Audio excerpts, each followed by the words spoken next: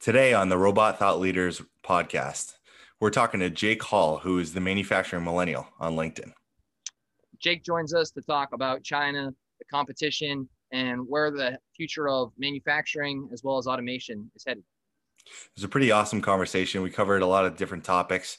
10% of the workforce in America right now is working in manufacturing, and by itself, that would be the seventh largest GDP in the world. Yeah, and percentage-wise, that's about 12% of the U.S. GDP. So just add some perspective to it. Jake talks a little bit about his future of his brand and how he got started and being the youngest person in the room at a AHTD meeting, in which inspired him about 18 months ago to start the manufacturing millennial. Yeah, we talked about IoT, where it's going in the future. His experience in robotics is pretty varied, and he has a lot of different color to add to some of the topics that we'll be talking about today. So please join us and tune in. Yeah, exactly. Enjoy.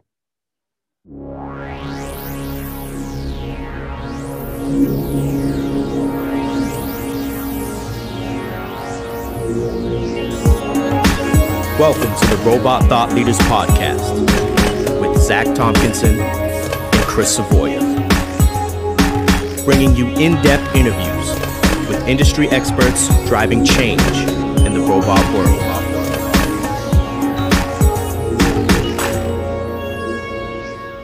All right, we're on. So, well, awesome. Thanks for joining us, Jake. Oh, my pleasure. Great to be on, guys. Yeah, welcome to the podcast, Robot Thought Leaders. We're happy to have you on this week. You know, I think it was just recently you went viral with like 2,000 likes and comments on LinkedIn for that Lego post. Is that correct? Oh, yeah. That was a fun post to bring a little bit of everyone's kids' memories to real life manufacturing. Yeah, and actually my memories too, I have to admit. I think I still probably play with Legos more than I would like to admit, actually. But yeah, so when you started with the manufacturing millennial, like how did you even think about this? Like, you know, I'm sure you have a background, a career in manufacturing that led you to that point, but what made you want to go viral and start your own brand? Yeah, I mean, so the manufacturing personal brand kind of developed when I was in industrial distribution. So I was working for distributors selling AMRs, AGVs, collaborative robots, vision, safety. And I was attending a national event in a room of a bunch of business owners and leaders. And as I looked across that room, I saw that as a millennial, you know, my age group was completely underrepresented in that room. You know, there was maybe one or two other guys under the age of 40 sitting in that entire room. And I said, there's a huge disparity gap between millennials just within this leadership organization, but also just in manufacturing in general. I said, so I need to find a way to, you know, encourage the next generation of workforce to be a part of manufacturing. I said, well, I'm a millennial. I love manufacturing. And that's kind of how the brand of the manufacturing millennial came about. That's awesome. What event was it that you were at that kind of sparked it for you? Yeah, it was AHTD, the Association of High Technology Distributors. So yeah, a lot of the distributors across the U.S. And it's a phenomenal organization to be a part of our part of that event. And I was sitting there. I think it was in California when I heard that a speaker talking. I said, "Well, let's do it." That's funny. We had Sam Bouchard on a couple of weeks ago, and he talked about the HTD event as like very, you know, that was a lever point for him, you know, and really Robotique in general in terms of taking off. So what's crazy is it was in Quebec City that year. So if you think about it, you know, obviously them being from Quebec City, they had all of their potential partners, not all of them, but a ton of their potential partner, sales managers, owners, all coming to his city. And so, you know, he was talking about how like when you have a company, you know, timing is everything. You know, you can do everything right, and then just the timing can just happen. And it was just this perfect thing. So kind of a different situation, but kind of similar in the sense that you know, kind of realize in that moment, just, wow, like this age group is underrepresented. People under 40 are completely, you know, not very well represented within all of manufacturing, and including in automation too. Yeah, absolutely. It's interesting because, you know, millennials in terms of generations is actually the largest since 2017. Millennials became the largest working generation here in the U.S. as a whole. But when you look at manufacturing, the manufacturing in terms of like mean average in age is not matching the U.S. Bureau of Labor. We're like 7-8 years higher in terms of the average age of manufacturing than across other industries, and that just shows that, you know, the younger generations are not entering the manufacturing workforce like they once did. Yeah. And I saw you gave that statistic the other day, and when I listened, and you were saying that it was basically compared to 20 years ago, right? So it's the change that has occurred as in manufacturing, as a lot of other industries have gotten younger. Manufacturing has gotten 8 years older from the, you know, basically 2021 versus 2001 or something like that. Yeah. So if you were to take the mean age of all people in manufacturing back in 2000 and compare it to the mean age of, I think the number was from 2019, but the mean age of the average worker in manufacturing in 2019, so almost 20 years later, that age has increased 7 years. So it just shows the US, that, right? Yeah, in the US. So it just shows just massive age gap that's happening in manufacturing right now. And the younger generations are not entering the workforce. Yeah. I did a presentation at Modex actually, and it was a year ago, almost to the day, right? It was the last trade show I was at, Atlanta, Georgia. And I was filling in for one of our colleagues, Joe Campbell. And it's interesting because, you know, he's a boomer. And Joe's an admitted boomer. You know, he kind of embraces it. Yeah. And he was doing a presentation on the labor crisis. And, you know, I would say 7 of kind of like, you know, every keynote has those key slides, right? They're kind of like the real money. And there was like 7 slides or so that were talking about statistics of how, and he kind of got up and his spiel was like, I'm a boomer and I was always encouraging my kids to never take manufacturing jobs. Like, you know, that's way beneath them. And I always encourage them to go get education and, you know, to get after those white collar jobs. And he wasn't able to attend Modex because of COVID. And it was like right when it was starting. And so he had me go up. And of course I'm a millennial. And it was just a pretty funny dichotomy that I was like speaking to that audience. And I was like, well, you know, Joe would have been talking to you today. He's, you know, he's a bit older than me, but we're going to say the same message. And I can tell you from personal experience that my parents told me not to go after those manufacturing jobs, to go get an education and try and get a white collar job or some engineering job or something like that, to get you out of, you know, the work in those dirty, dull, and dangerous, as they say. So yeah, it was a pretty funny moment I found myself. But it's interesting as you look out, because I mean, I've been on probably 500 factory floors, you know, in the last 7 years. And just the sheer amount of like the people that are there, you really see how the age is impacting the workforce. So when you start to see a lot of the movements that are done, whether that's like picking up a package or, you know, bending over in a way and picking things up, and it's or using your hands in a certain way. I mean, a lot of these skills are even more difficult for individuals that are older to take on too. So as that age also creeps in, you know, there's a lot of skills that just can't be done that I think have also paved a way for robotics and for automation as we look forward, because of just what happens as you age and the skills that you can't do anymore. Yeah, so it's almost exacerbated. Like, yes, the age is older, but like the capability is probably even less than it would be if they were 20 years younger. Exactly. And when you bring up to the conversations about, you know, what's driving automation and what trends are happening in manufacturing, a lot of it has to do with the workforce. And it's really a symbiotic relationship between new technology and younger workforces, where if you have a manufacturer, this manufacturer hasn't implemented new manufacturing processes or automation or industry 4.0 solutions or new technology in 20 years, that's not going to attract a younger worker. So when you don't have a younger worker, you don't have someone out there who's wanting to drive change throughout a manufacturing process, who's wanting to implement new solutions. And so you're at this stalemate. So when it comes to how do manufacturers who have a aging workforce, who are competing against, you know, a global market now within manufacturing processes, how do companies compete? Well, they need to hire younger, labor, or a younger workforce of millennials and Gen Zs, which I think is the generation following millennials, that is not scared about technology, is not scared about driving innovation and new ideas to the manufacturing floor. And it's going to drive, on the discussion of robotics and collaborative robots, a younger generation who grew up with touch screens and iPads and tablets.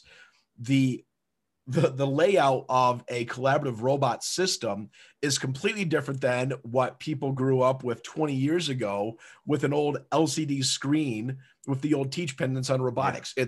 It's a completely different world. And I think that's one of the big reasons why, when you look at trends happening in manufacturing, and that's mobile industrial robots, collaborative robots, IIoT, is because the familiarization with younger generations, it's not something that we're scared of or we're scared to approach.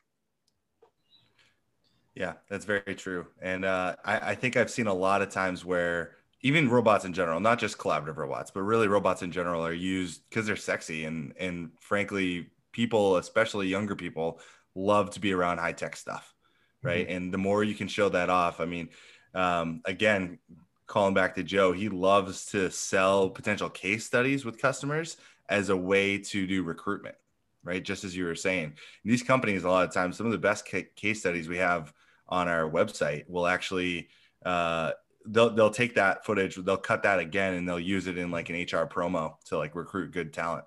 So it's true. Absolutely. It's the same thing as like when you see a company putting a robot on their main page when they have nothing to do with it. It's just a manufacturing facility producing lots of parts, but they want to appear as being high tech to attract young talent. I think that the more tools that anybody has, I think, like, even for myself in a company, I want the best tools possible to work with. So I can only imagine that if I was in the manufacturing facility and wanting to be in that space as my career, I would want the best tools. I think what's going to be interesting to see is, like, we've often talked, Chris, about like gamification of the manufacturing floor. Ultimately, how can you attract more people to this space or increase the skill set of the people that are there? Is gamification a possibility of, and maybe it's gamification through competition. Maybe you're a fulfillment facility and you are trying to get parts per hour per individual. And, you create a sort of competition where on a daily basis, it's, individual X versus individual Y, and you're on a team and you're trying to get as many parts in. Do you see like that? Is there an area in manual skill sets that are outside of automation that you see, Jake, when it comes to like gamification within the manufacturing facility? Yeah, it's an interesting way to put on it when you're looking at, driving competition and employees from a manufacturing level. I think what we are seeing more is what I have seen being put in place, I'll just use this as an example, is automation being used as a pacemaker throughout a manufacturing process. So when I see examples of, when I go to a manufacturing and say, hey, I see you implemented this, robotic or this robot or collaborative robot or automation system. I say, what are some of the reasons you went through that? And they say, well, this is a driver in terms of keeping the rest of the manufacturing line on speed. So they know if I could have a consistent base of a robot that's handling palletizing or doing some material handling and placing it, that's driving the rest of the assembly line to keep up through its manufacturing processes that necessarily can't be automated. So in a sense of, yeah, there's some gamification happening between employees within the manufacturing floor, but I think what we're seeing more often is automation is driving a cycle time and a production rate that is helping pace workers on the line. There's actually a study, I think, by MIT. I've referenced it a couple times in some slide decks that I forget the exact percentage, so don't quote me on it, but I think it was like 60% more effective when you have human robot collaboration on a line, setting the pace for line workers, than either robotic integration or human assembly by itself.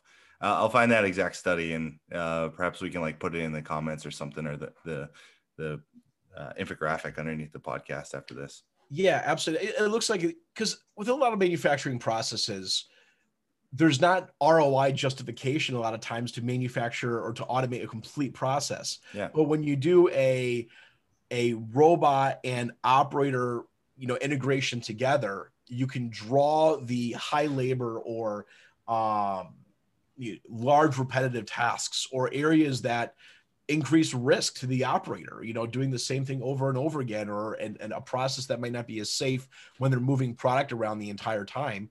When you implement a robotic solution into a manual assembly line, it really benefits everyone, because we're reducing the stress and labor, but then we're also creating a timeline for the manufacturer to hit rate. Yeah, I'm sure you've probably used ROI calculators, in your automation distribution days, and have we all seen them? And they're always so simple. Mm-hmm. They're always like 6 fields, plug in number of shifts, cost per hour, and number of workers, and it spits out some return on investment. And it's always more subtle than that. There's so many factors, like you said, maybe you don't fully automate, maybe you don't fully replace that person, now you can time splice them into other activities, or maybe you have an overall increase in quality. How do you quantify scrap rates? How do you quantify reduced return parts from quality improvements?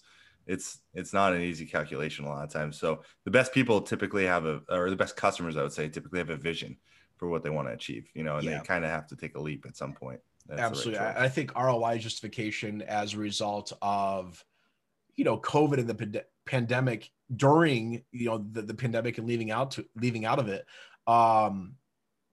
we're approaching automation in a different way, at least with a lot of manufacturers that I'm looking at, within food and pharmaceutical and some consumer base, which is kind of the industry I really touch. It's interesting to see where it's not about, well, hey, how can we become more profitable? How can we reduce labor? It's the fact that a lot of these places right now, they can't find enough labor. I haven't walked into one manufacturing facility in the past 6 months, and I have not seen a hiring sign or a job form fill out. And it's every industry. It's people looking for controls engineers, people looking for manufacturing engineers, people looking for operators in first, second, and third shift. It's one of those things when it comes to justification of automation. It's not just about trying to reduce the bottom line. It's trying to, have enough resources to be productive and meet your current demand. Yeah. Exactly. I've said it a few times on the podcast, but there's been a huge change since COVID. I mean, even before COVID, it was a little bit of a lull in the market. I think that, we weren't seeing as much interest in robots, and then COVID hit, and it definitely pulled back to a few years before numbers. And then you all of a sudden get this massive surge where I don't know what exactly caused it, but it was like the mindset of, it was once people realized that that COVID wasn't going to destroy their business, that they needed to prepare for the 5 years down the road. And now all of a sudden robots were the most attractive thing that they could add to their business, or automation in general was something that the most important thing that they could add to their business. Have you seen similar factors as well? Yeah, absolutely. I mean, you see a lot of trends happening in manufacturing, I think, as a result of the pandemic. One of them immediately comes to mind is employee safety. When we talked about where it's not just the safety of the employees, but it's also, employees need to be kept at a safe distance now. When you're in a lot of manufacturing facilities, you could have 20 people, 15, 20 people in a line, that's 30 feet long. Well, you can't do that anymore, with the whole 6 foot separation, all that stuff. So how do you keep up with that production rate without having operators standing next to each other? And a lot of times you're implementing automation or a robot in between each person. There's a lot with that way. I look at some other things as well, where IoT is a big thing right now, where we're looking at not necessarily implementing new equipment onto the floor, but how can I take a lot of that information and make it smarter? How can I actually collect a manufacturing machine that's always been running, but actually begin to get data out of it, understand, hey, what is my rate? What's my scrap rate? What's my OEE? Yeah. All this other information. And companies as well, in terms of like modeling, and this is a little bit of a shift, but when you look at a lot of manufacturers right now and a lot of companies in manufacturing who are producing products, they're shifting from a B2B to B2C market, because no longer are companies moving to a business to business relationship, but you see a lot of these manufacturers directly targeting their customers and their consumers. So it's really exciting. Yeah, it's true. Instead of it's routing, true. Cut out the middleman. That's what happens. Go ahead, Zach. Sorry. No, yeah, I was just gonna say. So you're saying instead of routing that business back through some sort of value-added area, that they're finding that they can increase their, like, I don't know if it's like transparency but I don't even know if it's marketing, but essentially their reach to the end customer directly. Yeah, 100%. You know, we're seeing that manufacturers and companies are, like, for example, you mentioned case studies, and really it goes back to my phrase, you know, stop selling and start solving. Well, manufacturers are out there trying to solve what these companies need, and manufacturers in terms of what their problems are facing on the manufacturing floor. And when they're going out there and they're targeting what those problems are, no longer is a company like you are just trying to sell them a collaborative robot. They're out there trying to solve a problem on the floor. And love that phrase. I'm going to steal that for sure. I'll quote you. I'll cite you. Quote it, man. But that's my catchphrase. Yeah. No, that's good. That's I've definitely seen that before all over your stuff. That's awesome. Yeah. But you know, and I think the last thing that when you look at trending, you know, kind of happening in the manufacturing industry, since we're talking about it, is manufacturers are reevaluating how they're shoring and sourcing components. And I think that's the biggest thing that happened during the pandemic, is when I was having discussions with a lot of, you know, global manufacturers, is their production lines stopped because they couldn't get certain components from China. Yep. and other areas. So they say, wow, look how vulnerable.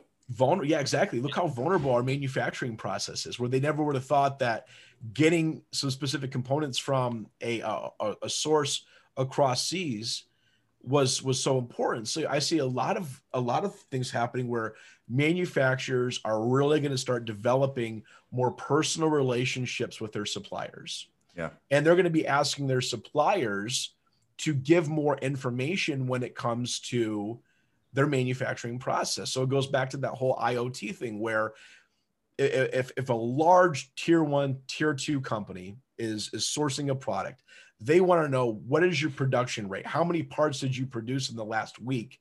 So we are aware of what your capacity is. You know, if you have 6 of these machines that are making these parts, but you're running at 50% OEE right now, and they need a demand, they say, okay, how can we go back to this customer and invest into modernization of their equipment to drive up their OEE, rather than going out and finding a brand new supplier? Mm-hmm. And that's the type of information that's really interesting when it comes to manufacturers and completely reevaluating the procurement side of, you know, the assembly of their components. Yeah, it's supply chain traceability. Yeah. You know, is really becoming more evident, and not necessarily even diversifying completely away from China, because I think people will always have that in their pocket for, you know, cost reduction and essentially to set the baseline for, you know, what the acceptable threshold for cost has become with, you know, the American consumer market. But I do think that they're diversifying their options, you know, and they're always going to have an American backup, you know, now at least, or, you know, even if they're not the first one, they're going to have an option to choose a made in America part supply chain, mm-hmm. something like that. Well, it's interesting, right? I mean, when you talk about like China, I think that there's a reason also how China is being able to pursue that. I think long-term China has obviously invested significantly into automation. I mean, Jake, you've put some stats out there on how many robots that China is putting out on a yearly basis. You do have anything to quote here? Yeah, I mean, when you look at it, right, I think in 2018, China integrated more robots than the rest of the world combined. Mm. And I think, you know, kind of going back to what you said, Chris, is a lot of I think manufacturers are realizing that, listen, China is no longer this super low cost labor out there. China is turning to automation as a solution because that's where they're driving a competitive edge. So when you look at a lot of companies now saying, well, shoot, if China's automating this process, why can't we automate that same exact process here back in the United States, or, you know, a European company here back in Europe? So it goes back to a lot of reshoring. I know several companies who've been developing electronics for boards within the manufacturing industry, and they're taking that product that was developed and being built out in China, and they're resourcing it back here in the US, just because they say, listen, we have a lot more control over it. We're reducing our risk when it comes to the procurement of this product. That is going to completely stabilize our manufacturing line to improve our quality. Yeah. And that was a very, you know, purposeful, I think it was called the China 2020, you know, initiative that they were talking about. And I remember this was quite a hot topic in late 18 into 19. And it was about the initiative that China was taking for two things, mostly robotics and electric vehicles, and how they were going to really bring in and repatriate like all of those different technologies, right, for robotics. So I think that's why we've seen a huge surge in the last like 4 years of made in China robots as well, and also made in China EVs. Like, how many different Tesla ripoffs do they have over there now as well? So that's very much a top-down thing. That was a strategic decision by their government to push this automation as well. I think they saw that it was coming. You know, how far do you think we're behind, Jake? When you, from your research, I know you've stayed very well in tune with the market and kind of US versus China, but how far, and it's the rest of the world too. I mean, it's not just the US, but when you compare like our automation capabilities here in the US, I'm not saying in sheer numbers or percentage, because I know we're really, really far behind from a percentage of robots used to say for a number of tasks. But when you look at the overall number of I mean like years of maybe skill sets behind applications that they're pursuing that we're not able to do now. You know, decades. Yeah, it's really hard to say when it comes to that. You know, I would still say a lot of unique manufacturing processes and stuff, ingenuity is still being driven here in Europe and in the United States. But when it comes to a sheer adoption of how important manufacturing is to an economy, I would say China really recognizes it. You know, they when it comes to, and it's a different, you know, government style over in China, but they recognize that how they'll move forward as, you know, the country with the largest GDP in the world. Now, currently the US is here, but they're saying, you know, in 10 years, China's going to be, no matter what we do. Yeah.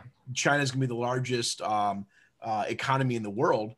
I think it goes back to how many components right now are we outsourcing to China, or are other countries outsourcing to China, versus what we can begin to reshore here to not just, you know, it's a global economy now. It's not, you know, country X versus country Y, but I think it comes down to how do companies and manufacturers stay competitive. And I think a lot of that has to do with reshoring and resourcing locally. But wouldn't you say that it a little bit is competition from a workforce standpoint? I mean, if we're not able to reshore and we do push lots of jobs to China because we're buying more and more from China, and we obviously we buy a lot from China. I'm a big believer in the global economy. I'm not saying that it's a competition where it's one versus and the other loses, but there is a shift of a percentage of jobs that we will ultimately not have in the US if we don't have that manufacturer. I mean, the amount of jobs that we have in the US in a manufacturing standpoint is only going to decrease percentage wise versus what gets added to China if we don't keep up on a manufacturing and automation standpoint. Yeah, I agree. I think, in order for us to continue to drive and bring jobs back here to the US, the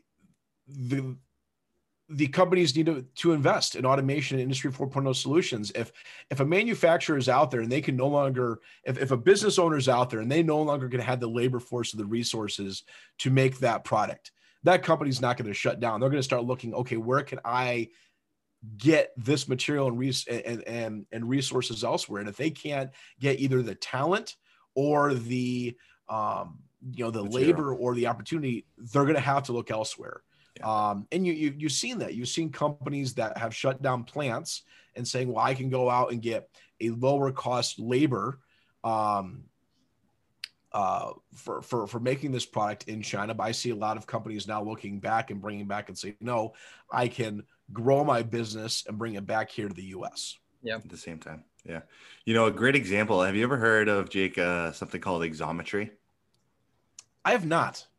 It's I think it's a great example of kind of the subject that we're talking about right now. I've used it before, and I know a lot of, people that are looking for parts can use it. So essentially, like the Airbnb model, the Uber model, where there's a service that essentially pairs you with different, producers, if you will, people that are creating the value. Xometry is this for machine shops. Yep. So I think it actually started with 3D printing, but now they've transcended into CNC machining as well. And they'll offer you basically can just upload your files and they'll give you an instant quote. It like basically, approximates at least what the cost would be. And Xometry is interesting because they'll give you 3 quotes. They'll give you rapid, made from a nearby US manufacturer. That's the highest cost. They'll give you like a mid-tier cost, which is still probably American made, but it'll take a little bit longer. Maybe it's not sourced locally. And then they'll give you a very cheap cost, which is from China, but it takes 5 weeks to get there. And it's usually minimum quantity orders of 100 or at least, if not 500. Is Xometry, that's OK Zoomer with Aaron, right? I don't know. I just did a little bit of looking, and I want to say, after you were saying to me, yes, I do know. So Xometry, there's a podcast out there that Aaron's done, and I was actually on his podcast. Okay, cool. All of last year. So I've heard of Xometry before. Yeah, awesome. Yeah, it's a great company, and awesome. Really, really cool company. It represents this reshoring, at least opportunity. I've talked to customers that would very much prefer to use the American, option on Xometry for a number of reasons, not just locality and speed, but also the minimum order quantities. And, they especially use it when they need to start to prototype things, right? It's not good to be prototyping out of China, right? Yeah. Maybe when they hit quantity, they'll go back to China just for those reasons, but now they can start to entertain options in that regard. So that's cool. I got to check out that podcast. Yeah. It's OK Zoomer by Aaron Lichtig. And because I did that. We had a conversation, and he's actually a Jeopardy champion. Oh, really? Yeah. Wow. Quick little rest in peace to Alex Trebek for that one. Exactly. Ken Jennings has been holding it down, though. I have to admit, he's pretty good. A big Jeopardy guy. Just to put it in perspective, so about 10% of the U.S. workforce is employed in manufacturing. I think it's like 12% of the economy or the GDP is manufacturing.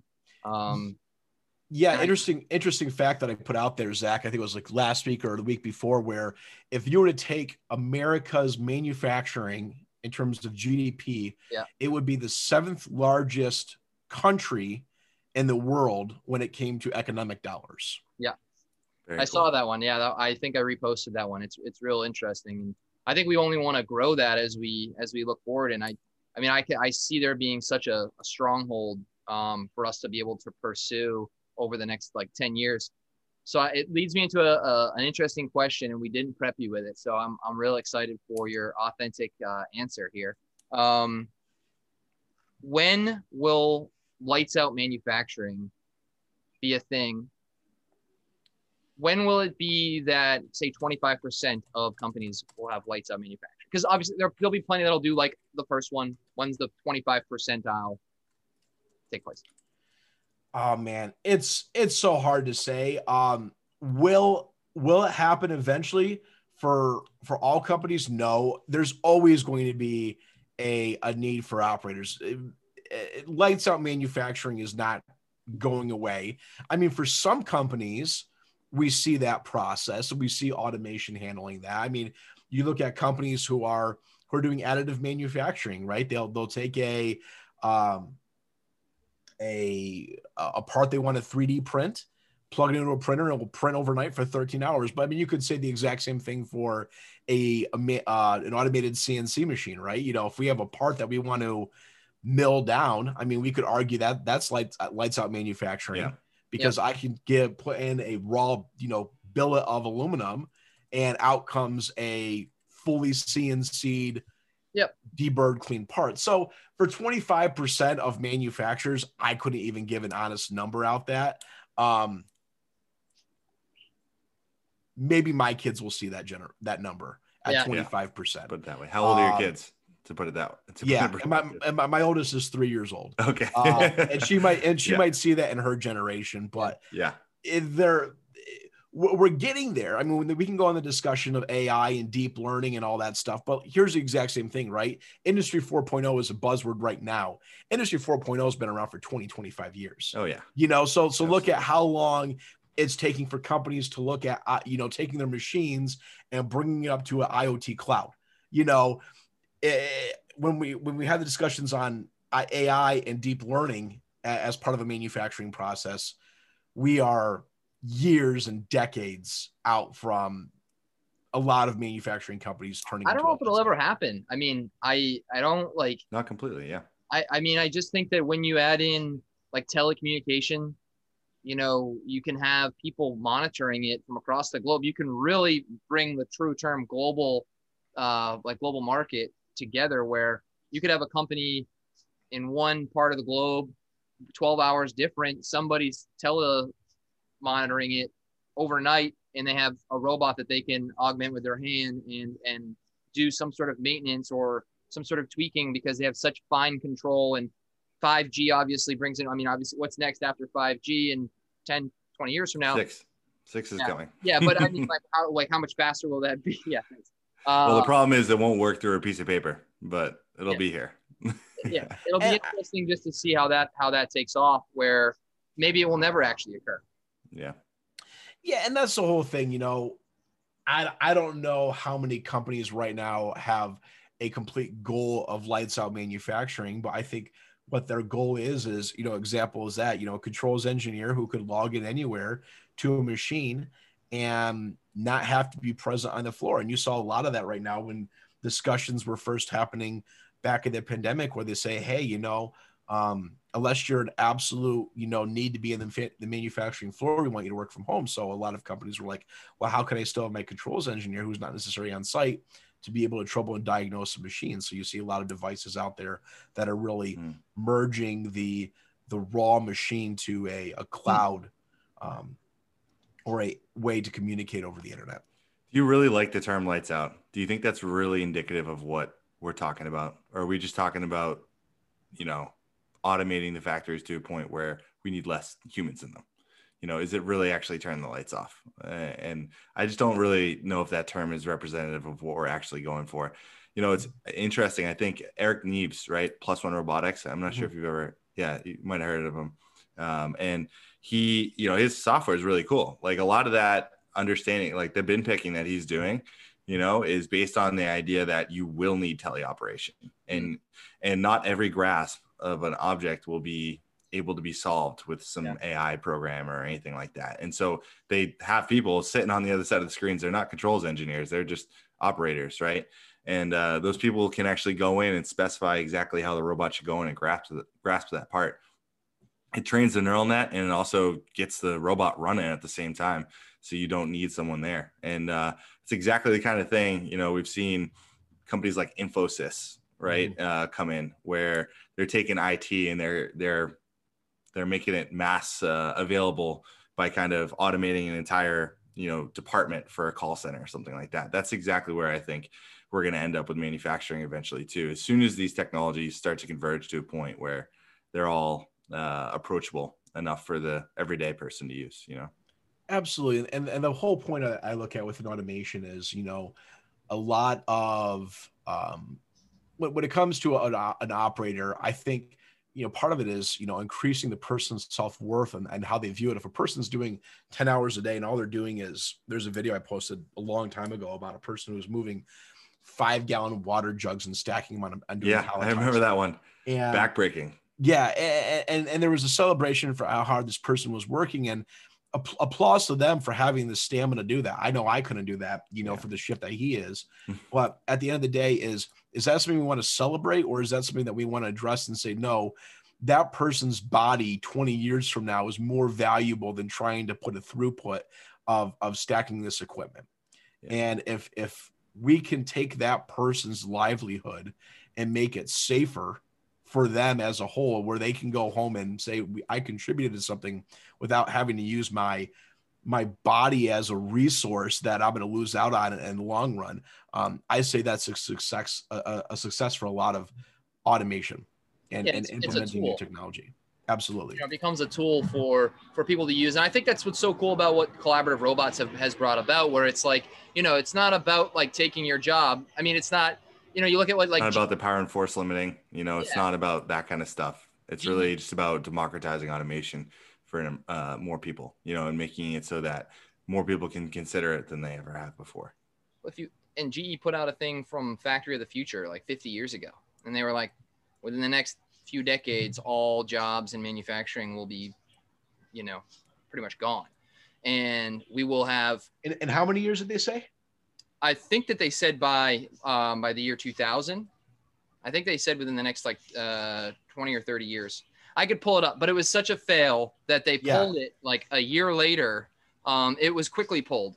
And I remember looking up, and it was like 1972 when it was like, they were criticizing. I think it was 1968 when they released it originally. And it was such a fail. But it's really interesting is we're 50 years from then, and we're not even anywhere close. We're not even saying, hey, Factory of the Future completely lights out, manufacturing is going to occur. So I just think that it's very cool to see how collaborative robots have now kind of filled that gap where it's like, it's not stealing jobs. It's really becomes a tool for people. And I think a lot of automation should have that same goal, whether it's a mobile robot or a conveyor, or, whatever it may be. All technology really should become something that is easier for anyone to use, that you don't have to be a degreed engineer or a manufacturing engineer to go on a floor and be able to put some of these like puzzle pieces together. It needs to be a lot more like Legos, where you can go on a floor, put these things together, give yourself an automation solution, and instead of being an operator, and that same like level of individual can do those very fulfilling tasks as a human. Yeah, absolutely. And I think it goes back to, excuse me, when you look at companies and the discussion around manufacturing, I don't see manufacturing jobs being reduced as a result of automation. And because I think what's happening is as we begin to automate more, as we begin to drive more technology into manufacturing, I believe there's going to be more jobs that come up. There's going to be more opportunity in the consumer world around it. Just look at an example like Amazon. Amazon's got 600,000 plus employees. And a lot of it has to do with the world of procurement and warehousing. And a lot of that is driven by automation solutions, whether it be through automated storage retrieval systems, a lot of, conveyors, and that has to do with all their autonomous mobile robots that they have on their facilities and in their warehouses. So it's just one of those things is, look at a company who's as young as Amazon is, and relative to the manufacturing and the automation world. And, I'm a SpaceX, fanboy when it comes to a lot of stuff. Man. Zach knows I'm like annoying every time Starship's launching. I'm like texting him like, come on, dude, you got to get on air right now. and I really think, when you look at where some more industries are going to happen, you look at space and see so much more ingenuity, so many jobs around. I mean, how many people does SpaceX employ? And that is an industry focused on just outer space and technology and driven product and all the manufacturing processes. I mean, look at just today, Rocket Lab announced that they're no longer doing Neutron, the Electron, but they're doing a Neutron, which is a 8,000 or 8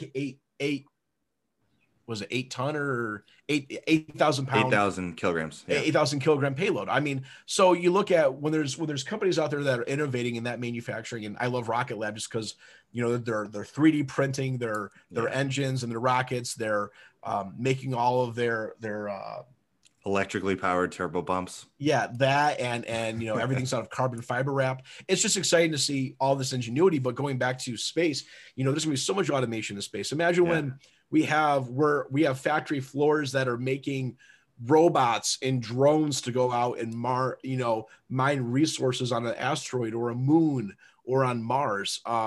It's just happening. I would say, Jeff Bezos retired, well, not retired, but, stepped down is stepping down as CEO of chairman. I think he's going to pick Blue Origin. He's going to take Blue Origin and run with it.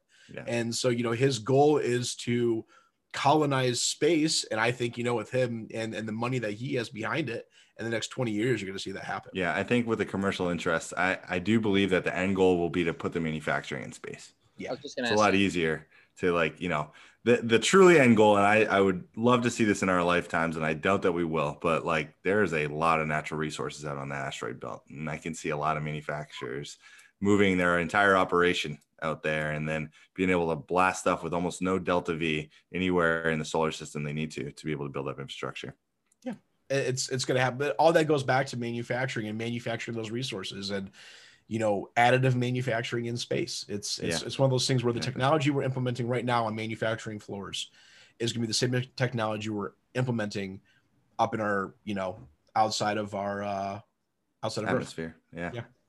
Yeah. I love to see you live look up stuff too. It's pretty cool. Every time we mention something, I can tell if you're really interested because you look over at your screen and type it in real quick. But I think you were just looking up something on the GE Factory of the Future. Did you find anything on that, or when Zach mentioned that? No, I didn't look that one up. Okay. No, I was looking up some Amazon and SpaceX statistics. Yes, good stuff. So I wanted to bring up two fun facts here, or two things that just recently occurred. Curious of your opinions on it. We talk a lot about robots, obviously, on this podcast.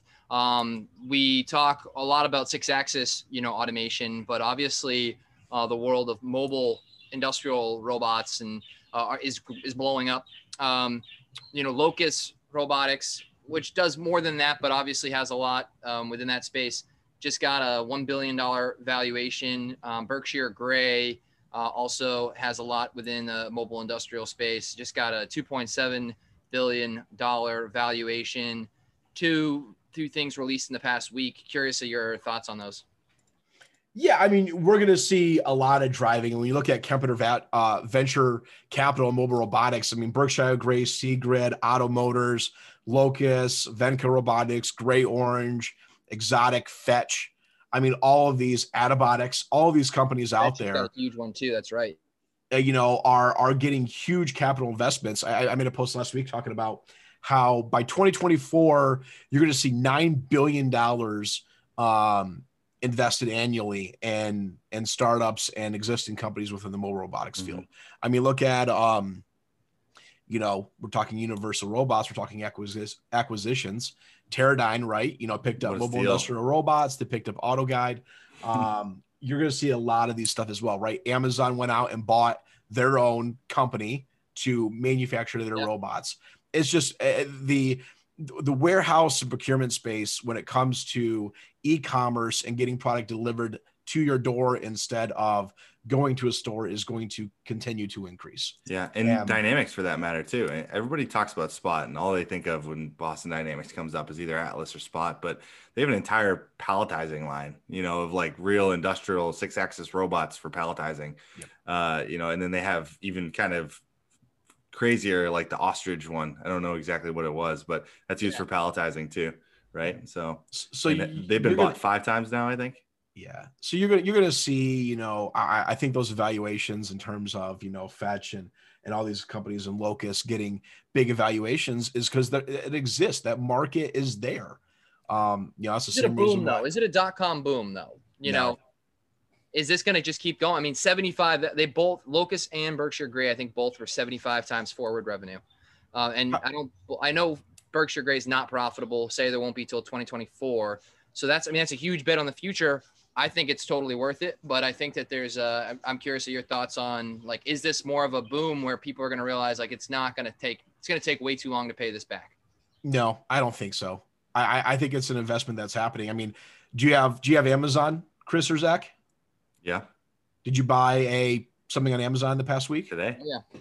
Here you go. New mesh Wi-Fi network for my house because I can't sit in my office. Yeah, I mean that's the exact same thing. I shipped stuff to Key West for my girlfriend's birthday because I was too late to, I didn't want to bring it with me. Couldn't pack it in there. That's it. Yeah, Amazon's a lifesaver for your relationship too. But so it's that exact same thing. It's driving ingenuity. People want things now. We become a consumer based, group of people where we want things now. We want things quickly. Look at Amazon Prime. When 2-day shipping came out, no one thought that was possible. How could I go out there with Prime and get any product I want delivered to my door in 2 days? And here, where I live, we're going to be rolling out later this summer 2-hour delivery on anything that I need, and groceries and all that stuff. So it's just one of those things where you're going to continue to see it happen. And these companies realize it as well. Amazon came out with their own deep learning vision inspection system. Yeah, I saw that. That's out there. So you're seeing these companies, and they're not throwing this money out there because it's a hype. I mean, where you could say Bitcoin and all this cryptos is a hype and all that stuff, but people are buying Bitcoin because they're buying Bitcoin, and I can get a whole other thing with cryptocurrency. But when it comes to mobile industrial robots and collaborative robots and stuff, that technology is going to keep on happening. And kind of to turn it back on Zach, do you think they really need to be profitable? Do you think that in order to have a successful business nowadays, you need to be profitable? Has Uber turned profits yet? I don't think that they have, or they certainly weren't profitable for a long time. No, I don't think that you have to be profitable when you're at that valuation mark by any means. I'm just curious if we think that is this the height? Or is this going to just keep going? And we're going to see in 2 years from now, 150 forward times, revenue. Like, at what point does the Warren Buffett style mentality of investing say, like, needs little cash, produces high margins, and, versus now it's like needs tons of cash, makes no money, and is not going to be profitable for 10 years. At what point does it become too much? Or are we going to just keep going down this path for another 2, 3, 4, 5 years and be robot companies getting 200 times forward revenue? I wish I had the answers for that. I don't know. We'd all be a lot richer, wouldn't we? It's good though. But it's also to see, because it's like, wow, so many great ideas out there can really take off, right? And you don't have to be profitable No. And it's a lot of ingenuity happening right now. And I think a lot of these companies are getting ahead of what manufacturers and companies are going to be driving down the road in terms of what they need in terms of the mobile industrial robot space. I want to say, I don't know a number, but I would say definitely a large portion of margin of companies still don't have automation in their warehouse and logistics industry. It's tough to find a home for mobile robots, like a true, like, knock it out of the park application. I don't think it's the same as manipulators. I think at least the manufacturers that I've talked to, because I've been in the room with sales guys from mobile robot companies before. And, you can walk the line and point to a lot of manipulation tasks, even if they're kind of outside of the reach of current technology. Maybe you'd have to pull in too much vision. Maybe it'd be a little bit too much in cost, but it's like theoretically possible, It's because of the customization too, right? It's just how much do you want to customize it? You can pretty much do a lot of the tasks that people want to do. It may cost a ton of money, have a lot of resources, might take 3 robots to do it. And this other application might only take 1 robot and might be a third or a quarter or a fifth of the cost. So I think that when you see a lot of the mobile robot things, it's the customization capability is just, it's harder. Yep. And so it goes back to, I think, you're going to see a lot of ingenuity. You're going to see a lot of new technology coming about, and that's going to drive, more solutions. It goes back to Eric at Plus One Robotics or all these other places where, Aaron Prather over at FedEx implementing Plus One. He's a good follow. Yeah, he's like you. A couple two guys great are sparring for the top of robotics LinkedIn spot. If you're not following Aaron Prather on LinkedIn or Eric from Plus One Robotics, make sure you guys are following those two right now. Yeah. I would throw one more out to you. Florian from Item. There you go. He's good. He's the content guy over in the Europe. Yeah. He's good as well. All those names are great, and brings up a good point for you, Jake, or a question for you. What's next for you? I mean, we've spent a lot getting your opinions, but we haven't talked enough about the manufacturer millennial. What's next for you? Yeah, I mean, so for me, it's great. It's a lot of exciting stuff that's coming up. Not all of it I can announce because there's some contracts and stuff that still need to be signed. But for me, it's just You one can of come those back things. on the podcast and announce it if you want, and we can just Yeah, we'd love to break that for you. breaking news. For me, it's fantastic because my day job is I'm a business development manager for Fine Zelstra. We do robotics and control systems integration for manufacturers, and then my night job for the Manufacturing Millennial is working with manufacturers. So those two blend perfectly. Yeah. But as far as the Manufacturing Millennial goes, now that things are beginning to open up more, it's going to manufacturing facilities and systems integrators and robotic companies and discussing what solutions they're providing into the industry, going to manufacturers and talking about problems that they had and how automation solved those needs, and really just driving and influencing the importance of younger generations entering the workforce and adapting and implementing modernization, Industry 4.0, IIoT into every manufacturing space. Cool. So that's awesome. For me, I would say, follow me on LinkedIn. I'm on LinkedIn, Jake Hall, or you can search the Manufacturing Millennial. I'm on Clubhouse now doing almost daily or every other day talks on there. So follow me on there as well. Are you getting a lot of traction on Clubhouse? Say that again. Are you getting a lot of traction on Clubhouse? I guess what type of segment are you seeing join that space? There's some great ones. So Mark Cloak, he runs a Clubhouse called the Industry 4.0 topic, and I'm out there and they have different topics all the time. So that's a great one to look up. But really, it's just it's such a unique platform that I'm enjoying, is because it's such an open discussion, right? There's no texting or video or all that stuff. It's anyone can hop on a well moderated room and have a conversation. I was on one today during lunch where we were talking about cybersecurity in the manufacturing workforce. Yeah. And then before, I was talking about, workforce generation. So that's another fun platform. So yeah, I'm on. I feel like it keeps you sharp when you're on. Yeah. It's because there's so many people out there who've been in the industry for 25, 30 years that you just can listen and really learn from the experts. Yeah. For me, and that's one thing, I just want to become more knowledgeable in the space as well. But yeah, LinkedIn, my website's themanufacturingmillennial.com. And I'm sure you guys will all link all that stuff in the podcast. Yep. But connect with me, and if there's manufacturers or other companies out there that want to look and say, hey, how can I use the space of social media to create and influence content? Reach out to me and let's have a conversation. That's good. Well, awesome, man. We appreciate you having you on here, taking the time. Yeah, it's been a pleasure, guys. Super excited about that. I'm glad this whole thing happened, where I think I saw one of your podcasts that you were having, and then I messaged you to say, hey, I love the podcast. And then we are, maybe a week and a half later, 2 weeks later. Yep. Got to move on it. I wish we had more time to talk about those Legos behind you, man. Oh man, I have sets and sets of Legos that I'm probably should be ashamed of sharing how much Lego I have. And the Vention extrusion is nice as well. Yeah. You like that? Yeah. That's a fun partnership with Vention that I love those guys worked out together.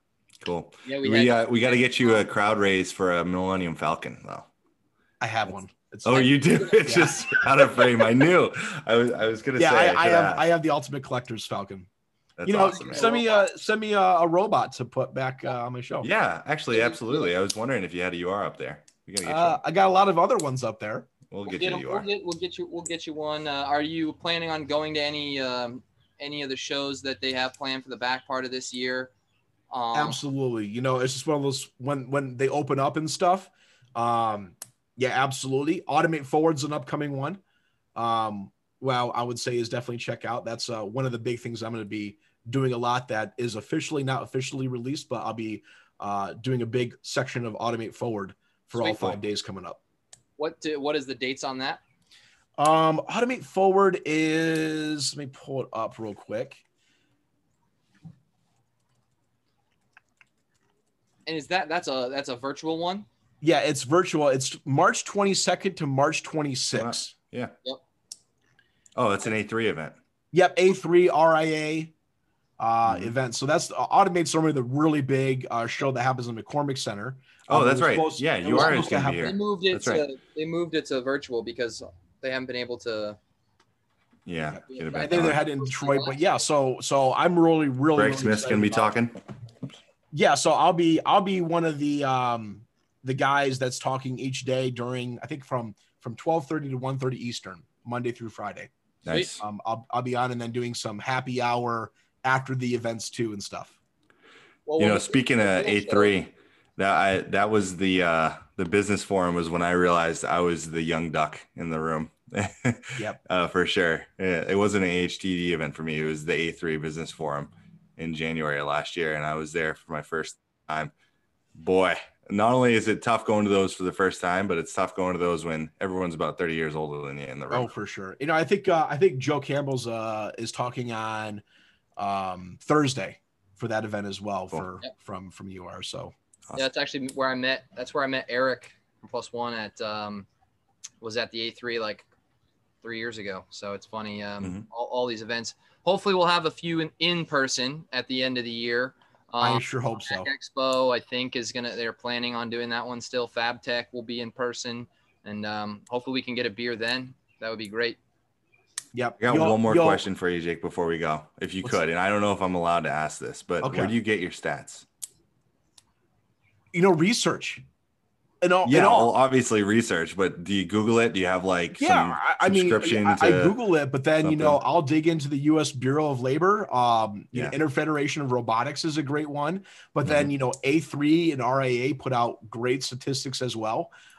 There's a lot of government subsidized groups like MMTC here in Michigan Manufacturing Technology Center, but then there's one for each individual state as well. Yeah. So a lot of these statistics are by corporations and companies who have the same goal I have, is working with manufacturers to implement automation. And a lot of the videos and content I share are by companies that I'm working with to highlight a manufacturing process. I have a really fun one tomorrow that I'm going to be putting out. But yeah, it's super exciting with the content. It's available. It's just, for me, I found a way to curate it and make it exciting and engaging, to have discussions around automation. And when we can have more discussions around automation, it really reduces the risk mindset for manufacturers when putting in these solutions. Definitely. Well, yeah. Thank you again for coming on, Zach. Do you got any closing thoughts? Sorry, I cut you off there. No. I was saying definitely. So yeah, thanks, Jake. Really appreciate it. My pleasure, guys. Thanks for having me on. Yeah, we'll talk to you soon. Bye, guys. See ya.